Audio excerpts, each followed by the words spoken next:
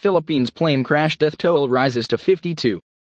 The military plane was carrying newly trained Army personnel when it crashed and burst into flames after overshooting the runway around 11:30 a.m. local time on Sunday. 2 more critically injured crash survivors died in the hospital. Retrieval operations for plane parts, including the black box that recorded the flight data, are ongoing at the crash site. Full investigation into the crash ordered as soon as the rescue and recovery operation is completed. Philippine Defense Secretary Delfin Lorenzana announced today that the death toll from a plane crash in the southern Philippines has risen to 52 as 2 more critically injured crash survivors died in the hospital.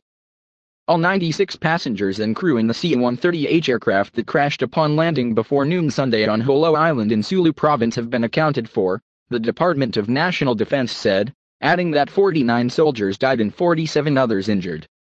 Lorenzana said 3 civilians on the ground were also killed and 4 others injured.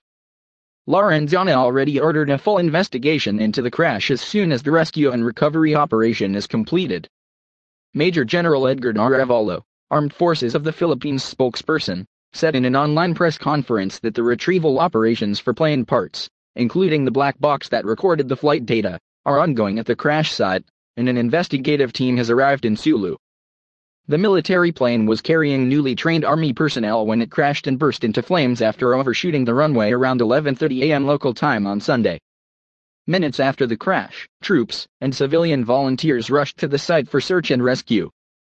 Per eyewitnesses, a number of soldiers were seen jumping out of the aircraft before it hit the ground, sparing them from the explosion caused by the crash, the military said.